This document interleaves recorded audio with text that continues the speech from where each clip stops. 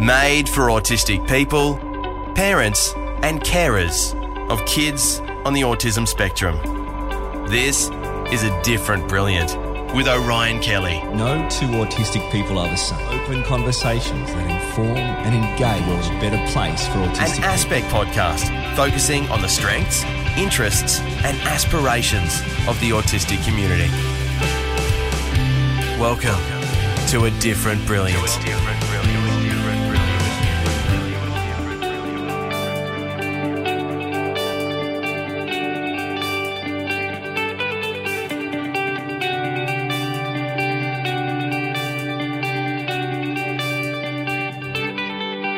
Thank you so much for listening to A Different Brilliant. I'm your host, Orion Kelly, and I'm autistic. Now, my purpose is to inspire, inform, and entertain you through focusing on the strengths, interests, and aspirations of the autistic community. On this episode, we explore the topic of autism and the LGBTIQA+ community.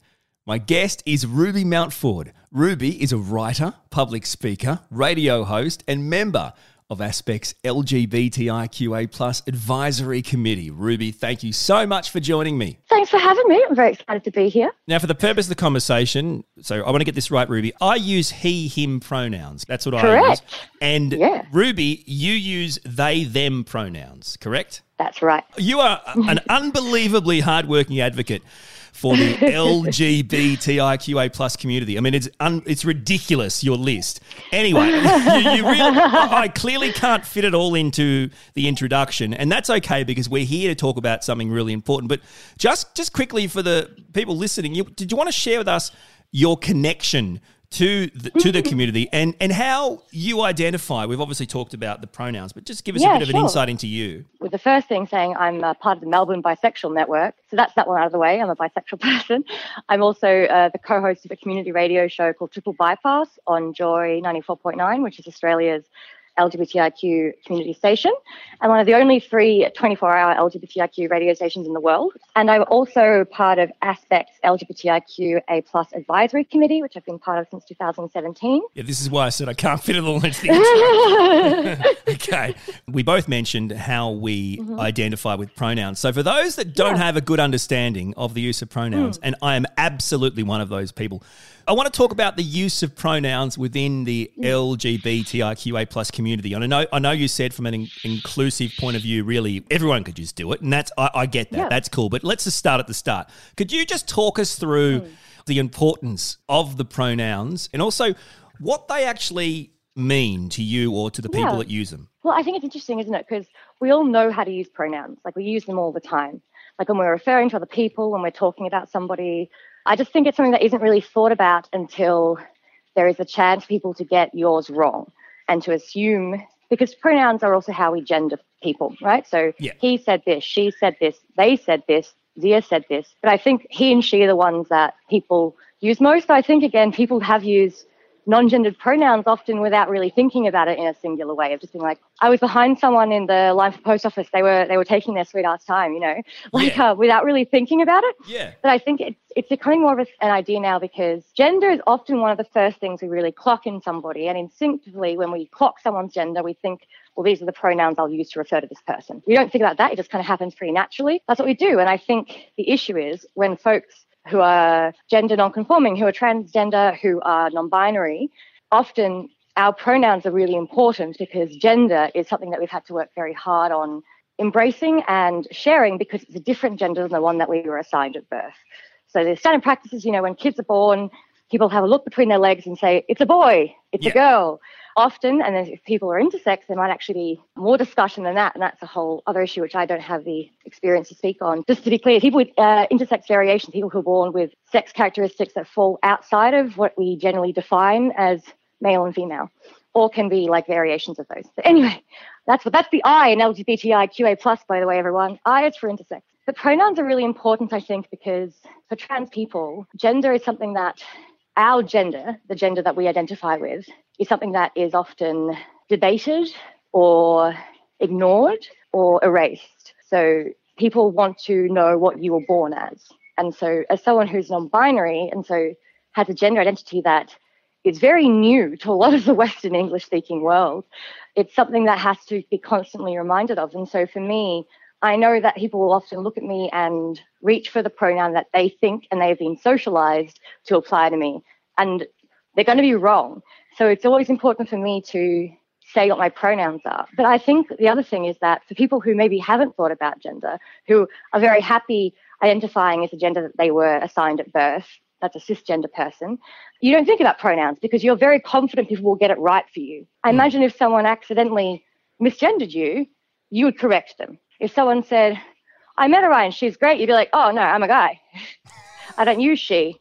And exactly the same for us, is we tend to have to do it a lot more often. And so it can be a sign of it's a way of signaling, I know not to assume by introducing yourself with your pronouns, because it says, I think, and again, if you don't think about it, it's because you assume people will know from looking at you and that you won't have to worry about that. Yeah. And that's my understanding of how pronouns work and why they matter to me. I don't choose to call myself autistic. That's who I am. I get what you're saying. Yeah, okay. Yeah. All right. Now, there's a growing amount of research that's zeroing in on autistic people and the likelihood of identifying with the LGBTQIA plus community. Now, I want to unpack this, but bit by bit, okay? So I want to start by breaking down the ways that autistic people may identify with the community. And when I mean the ways, I mean given that autistic people are part of a minority and we experience dual identities, discrimination, misconceptions, and isolation caused by a lack of understanding and societal barriers.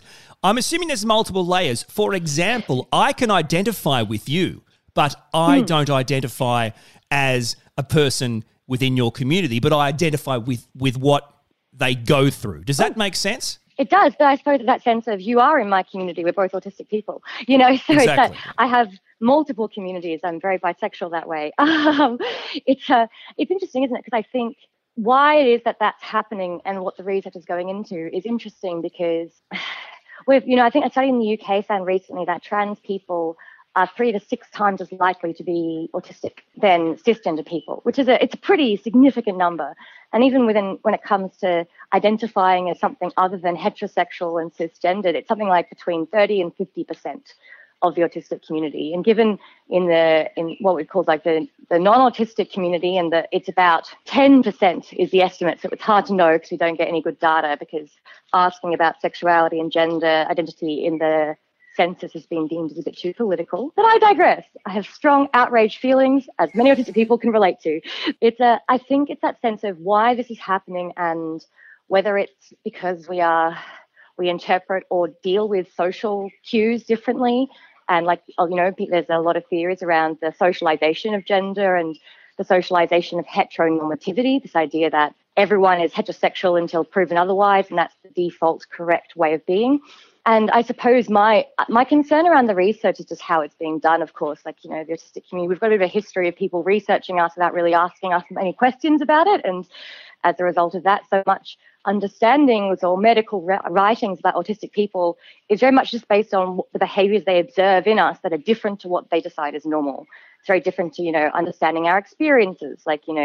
Everyone focuses on repetitive behaviours and social issues as opposed to sensory overload, which is one of the biggest debilitating things about being autistic, for me at least. And I guess it's that sense of my concern can be that often, because of the also history of treating autistic people like children, there's this idea of talking about sexuality and gender with us is wrong in some way, or that we're not mature enough or adult enough to really be safe to talk about sexuality and gender with, or to be able to talk about it without being open, without being considered too vulnerable. And I think that's really frustrating, because this discourse often means that before we can even start talking about it, have to remind people that we are very capable of knowing ourselves, Absolutely. We are, and I think so. The discussion around that, I think, is difficult because it's happening quite quickly, I think. I think the autism service organisations, which, historically and still today aren't necessarily run by autistic people or have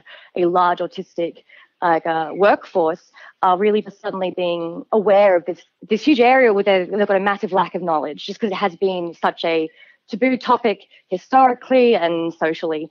So I think there's a whole lot of complicated factors. It's also the fact that sexuality of any kind other than heterosexual has been deemed as a mature topic and unsuitable for children for a very long time, which inherently just means that, we're happy to watch Disney films with the prince and the princess kissing, but anything to do with same gender people is an M rating or above, like it's, Yeah. And so that, again, sets this idea that when we're talking about sexuality, we're just talking about sex, and we shouldn't talk about sex with autistic people. And also when it comes to gender, like, the huge issues with all the diagnostics being based on the behavior of white boys. And so people who are women and people who were socialized as women identify differently now tend to get diagnosed way later because... we'll get to gender. We'll get to gender, Ruby. Don't worry. We'll get to gender. Don't you worry about that. I just want to start at the start. That's all. Okay, so we've got our base with regards to this idea in research that autistic people identify. Well, to date, the relevant studies, and as you talked about, they're really tricky, but they really vary widely from my reading on percentages and data of autistic people identifying as with the LGBTIQA plus community. Roughly, most of the data, to really break it down in rough terms, is 2 to 3 times higher than neurotypical people. But most experts I've noted have said that larger studies need to be done before there's a true rate known. So from your point of view, what's your overall understanding of the ongoing and the most recent studies into this connection? Is it something that you value or find credible? I don't think the research into autistic people has reached a point of nuance and human rights-focused, peer research-focused ethos for me to not just have dubious concerns about, or to me to think there's going to be it's going to be dubious. It's just because I also think why people want to know is always so important and seems to be so rarely asked. It's like, why is it so important for people to pin this down? Yeah. Why is it so important to try and find the medical reason when you can't even, autistic people often, we don't have, people can't diagnose us from a blood test, it's not like we are easily defined as is, and they want to kind of try and pin something down that's also extremely difficult to define and has something that for a long time people will socially be encouraged to hide. So I think it's important. On the other hand, we need the research to kind of show why there needs to be better supports. And so it's that weird sense where I would love to see research, and I know that there are a lot more autistic folk who are in research now, who are working in universities as researchers and academics who are able to guide that research in a way that is really encouraging. But I guess it's that sense of, have we really gotten to a point where we can safely say this research will be done ethically? I don't know. Yeah. I guess, as I said, I think we've got enough. I would hope that there is enough research now to pinpoint a significant enough part of the community that it does need a targeted approach, and that it does require that autistic service providers and people who do autism diagnoses have had to learn about it and understand it and be culturally safe in providing services for LGBTIQA plus people. Yeah, and do you think, from what you're saying, this question has popped up, do you think it's possible that some research is almost using autism as a way of explaining why some people aren't heterosexual, and in a way of explaining that? Yeah. Is that what you think? Is that what you're saying? No, I'm saying that is one of a few conclusions. People would approach the research to try and prove that not being a straight cis person is in some way proof of a disadvantage, or in some way proof of something being wired wrong, which is how they still think of us. As in, your brain has to be wired differently, kind of thing. We have to have a disability. Yeah, and also I think as well, it's only been very recently that that they've taken being a trans person off the mental health register. And homosexuality was only removed from the World Health Organization's listings of mental illness in 1990. So, it's only been very recently that being not straight and not cis has not been considered to be a mental illness already. And so I do get concerned about people's quickness to try and link gender and sexuality to what is still listed as a disability, and the way that people who are already trying to find arguments against celebrating and including and understanding queer people will use this as a way to kind of further justify that, So of course, I've got a lot of concerns because, but I also think it's a process happening where a lot of queer spaces, people are getting adult diagnoses or meeting a lot of autistic people and recognizing that they might be autistic themselves. So there's already, and I think once that's reached a critical mass, then we can start talking about how we want research to be done properly. Yeah, I can't tell you how much I'm enjoying this chat. It's fascinating, Ruby. I'm serious. It's fascinating. I'm really enjoying it. I'm sure people listening are enjoying it too. I want to talk about some studies that I've found that suggest that autistic men, so like me, I guess, are more likely than autistic women to be heterosexual. Now, obviously, if we take me as the one person in the study, well, then that's correct, right? But it doesn't mean it's true. But I'm just really interested because while autistic women were more likely to be attracted to both sexes, it also said they could be more likely to be attracted to neither sex. Yeah, I'm just going to jump in there and point out that, like, I think what you mean was attracted to more than one gender, because there are more than two. And I'm purely going on just the study, the pure study, the study results and how they worded it.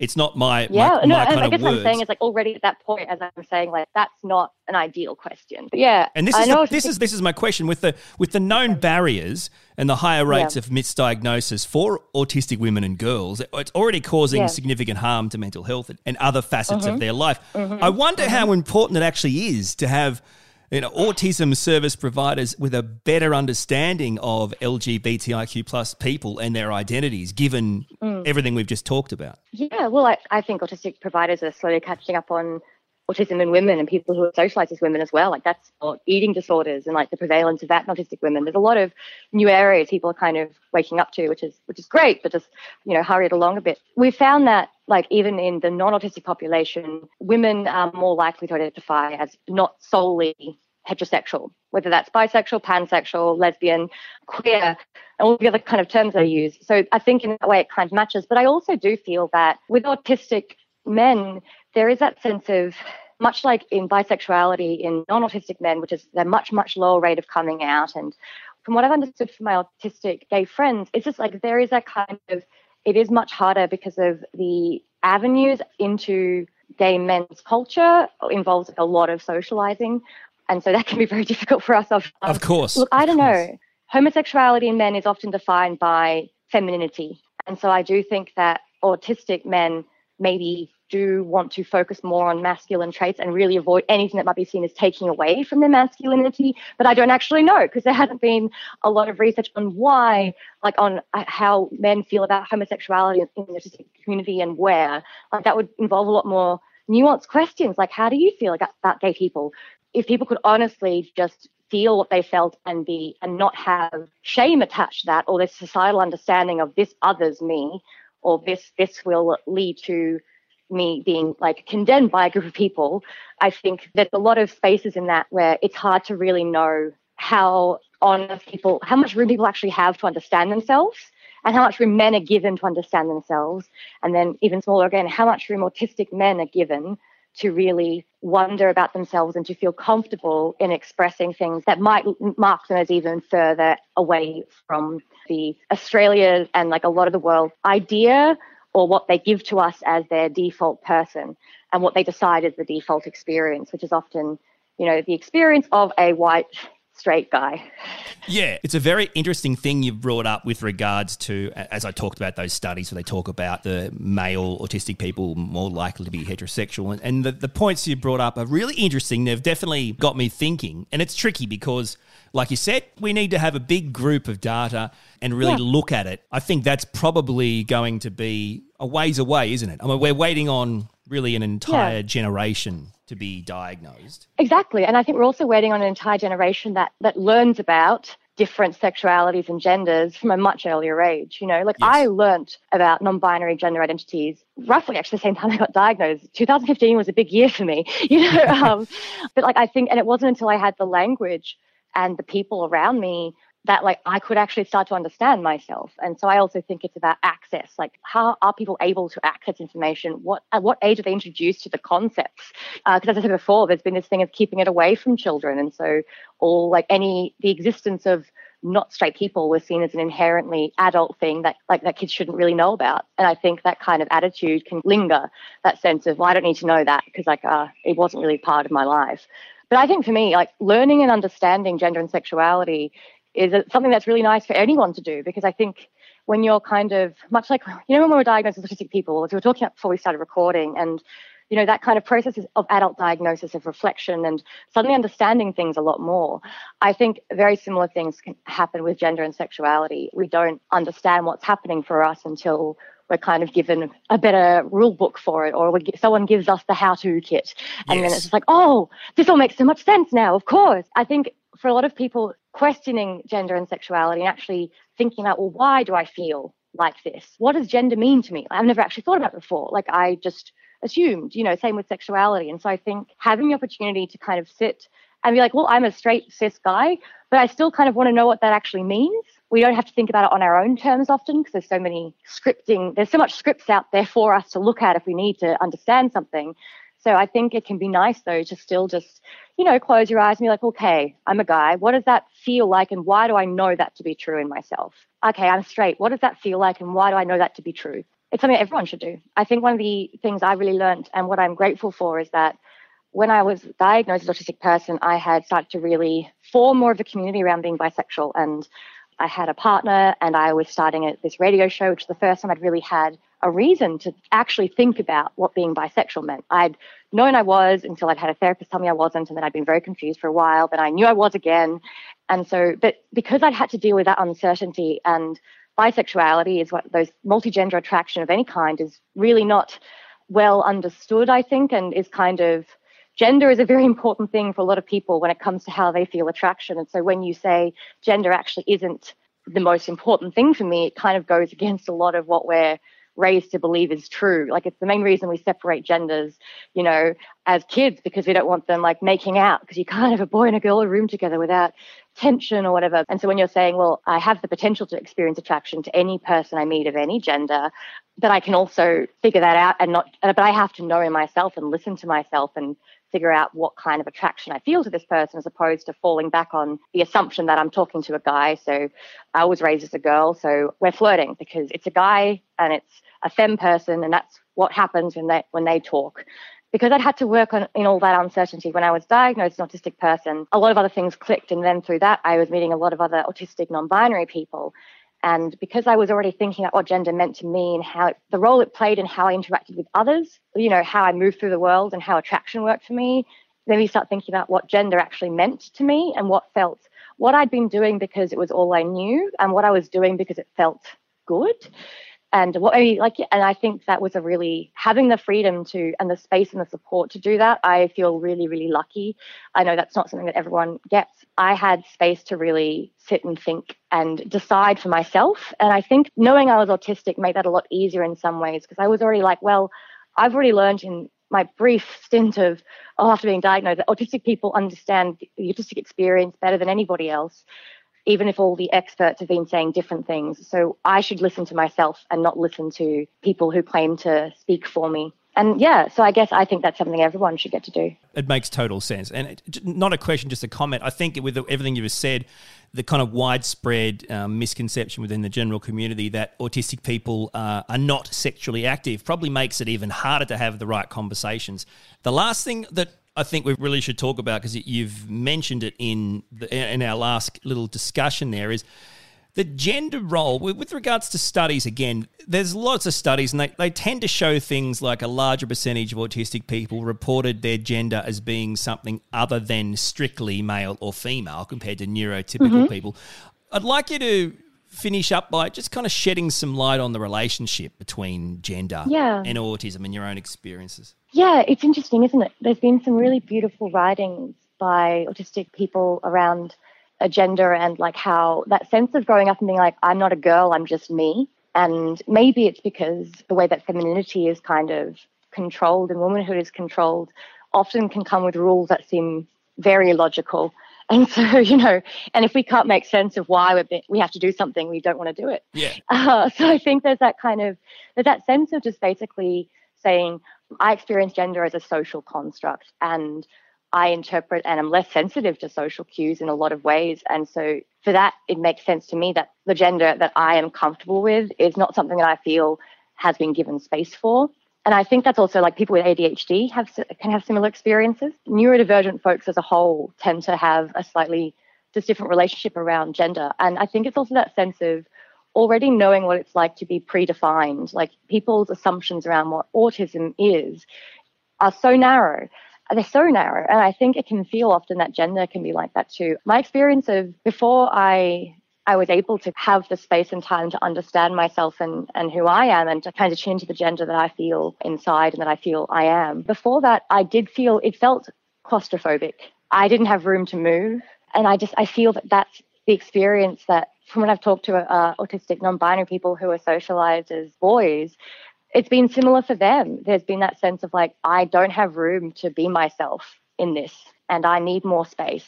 And I don't want to be defined when those definitions narrow and like require me to like contort myself into a tiny box when I feel infinitely greater. Yeah. And so I think that's what it has felt like to me. And I think there's a lot of qualitative pieces that like autistic people have like submitted to and like written reflections on that are really lovely. I'll have to, maybe I can send them to you because I can't remember the names of them. There's one called like Gender Cornucopia or something. And it's like a radical feminist perspective on gender and autism. And it's incredible. Especially when we are diagnosed as adults and have to rethink a lot of our lives anyway, I think it does kind of lead to just more rethinking of, well, actually, I've always kind of, as an autistic person, I wanted so badly to fit in. I didn't know I was autistic. I just knew I wanted to fit in and to have friends. And I was struggling with that a lot. And so I would try to mimic people around me and camouflage and mask and match the girls I went to school with because, you know, not being great with picking up on like subtext is very difficult when you're hanging out with teenage girls. There's a lot of subtext in everything. And so I guess it was that sense of when you're trying so hard to fit in, we are looking for the cues around us and the role modeling that we can do to try and be the people that would be accepted. And I think when you get diagnosed and recognize that why you were trying, but why you weren't accepted and how it wasn't because of the person you were, it was because that you were, you know, we process information and communication just differently. And so there's a disconnect between us and other people who aren't autistic. From my point of view, listening to what you say, you know, if you take it out of the gender and put it in just to the broader world, I can completely relate to the claustrophobic feeling of being an autistic person living in a neurotypical world. You feel that same inner box claustrophobia. So I think that's another reason why there's such a connection with identifying between autistic people who are, I guess, are straight. And by the way, I don't get why am I straight? Like, so you're crooked? I don't understand what that means. No, just straight's just it's just the term that came up for queer has meant crooked and off, like historically. Isn't it bizarre like, though? It's bizarre. I know. I don't understand why we're making it angles and things. It's really weird. Well, you know, there's a whole joke like, you know, I'm so bi I can't even sit straight. You know, like it's. I think it's interesting, isn't it? Because that kind of sense of, I think any group of people that have had the representation of what they are be entirely dictated by what people saw them as without actually asking about what's happening inside. And like when they've only been able to see a really narrow representation of that kind of thing, it is claustrophobic because it's just kind of like everyone's already decided that these are my options and I have no say in the matter. And I think in some ways when, you know, the neurodiversity paradigm, the idea that neurodiversity, like biodiversity, is actually essential to any healthy species and ecosystem. Absolutely. And I think that was life-changing. And I think in some ways it kind of helped me recognize just because something has been misunderstood or has not been seen doesn't mean it hasn't always been there and hasn't been real. Yeah, so it's that curiosity, isn't it? But I also think that the more people are able to safely explore and express gender and in the way that it means to them, the more people have the freedom to do the same. And I mean, ideally, gender is something that everyone does get to think about and form for themselves. The ideas we have of what gender has to be out of the equation. You know what, Ruby? This has been an incredible conversation. I'll have to listen to it 20 times to digest it all. It's been super in depth and so insightful. And my goodness, just such a great time. I hope you've enjoyed it too. Yeah, no, it's been really lovely. I really love chatting with you, Ryan. And thank you so much for joining us. And hopefully we can do this again soon. Goodbye, everybody. Thank you so much for having me. It was a pleasure. My guest was radio host and member of Aspect's LGBTIQA Plus Advisory Committee, Ruby Mountford. Open, honest and engaging conversations on autism. A different brilliant with Orion Kelly. To learn more, catch up on the episodes or send us a message, like the Aspect page on Facebook or visit autismspectrum.org.au. Once again, thank you so much for listening to A Different Brilliant. I really do appreciate it. Now, if the episode has resonated with you, well, please share it with your family and friends so we can reach more people. And if you'd like to continue the conversation, you can like the Aspect page on Facebook, or you can send me a message on my website, orionkelly.com.au. A Different Brilliant is an Aspect podcast. Executive producers are Lisa Cassidy, Dr. Tom Tutton and Julie Fenwick. I'm Orion Kelly. Thanks for listening to A Different Brilliant with Orion Kelly, an Aspect podcast on the strengths, interests and aspirations of the autistic community. Our door is open anytime, so like the Aspect page on Facebook or visit autismspectrum.org.au. My aim, make the world a better place for autistic people.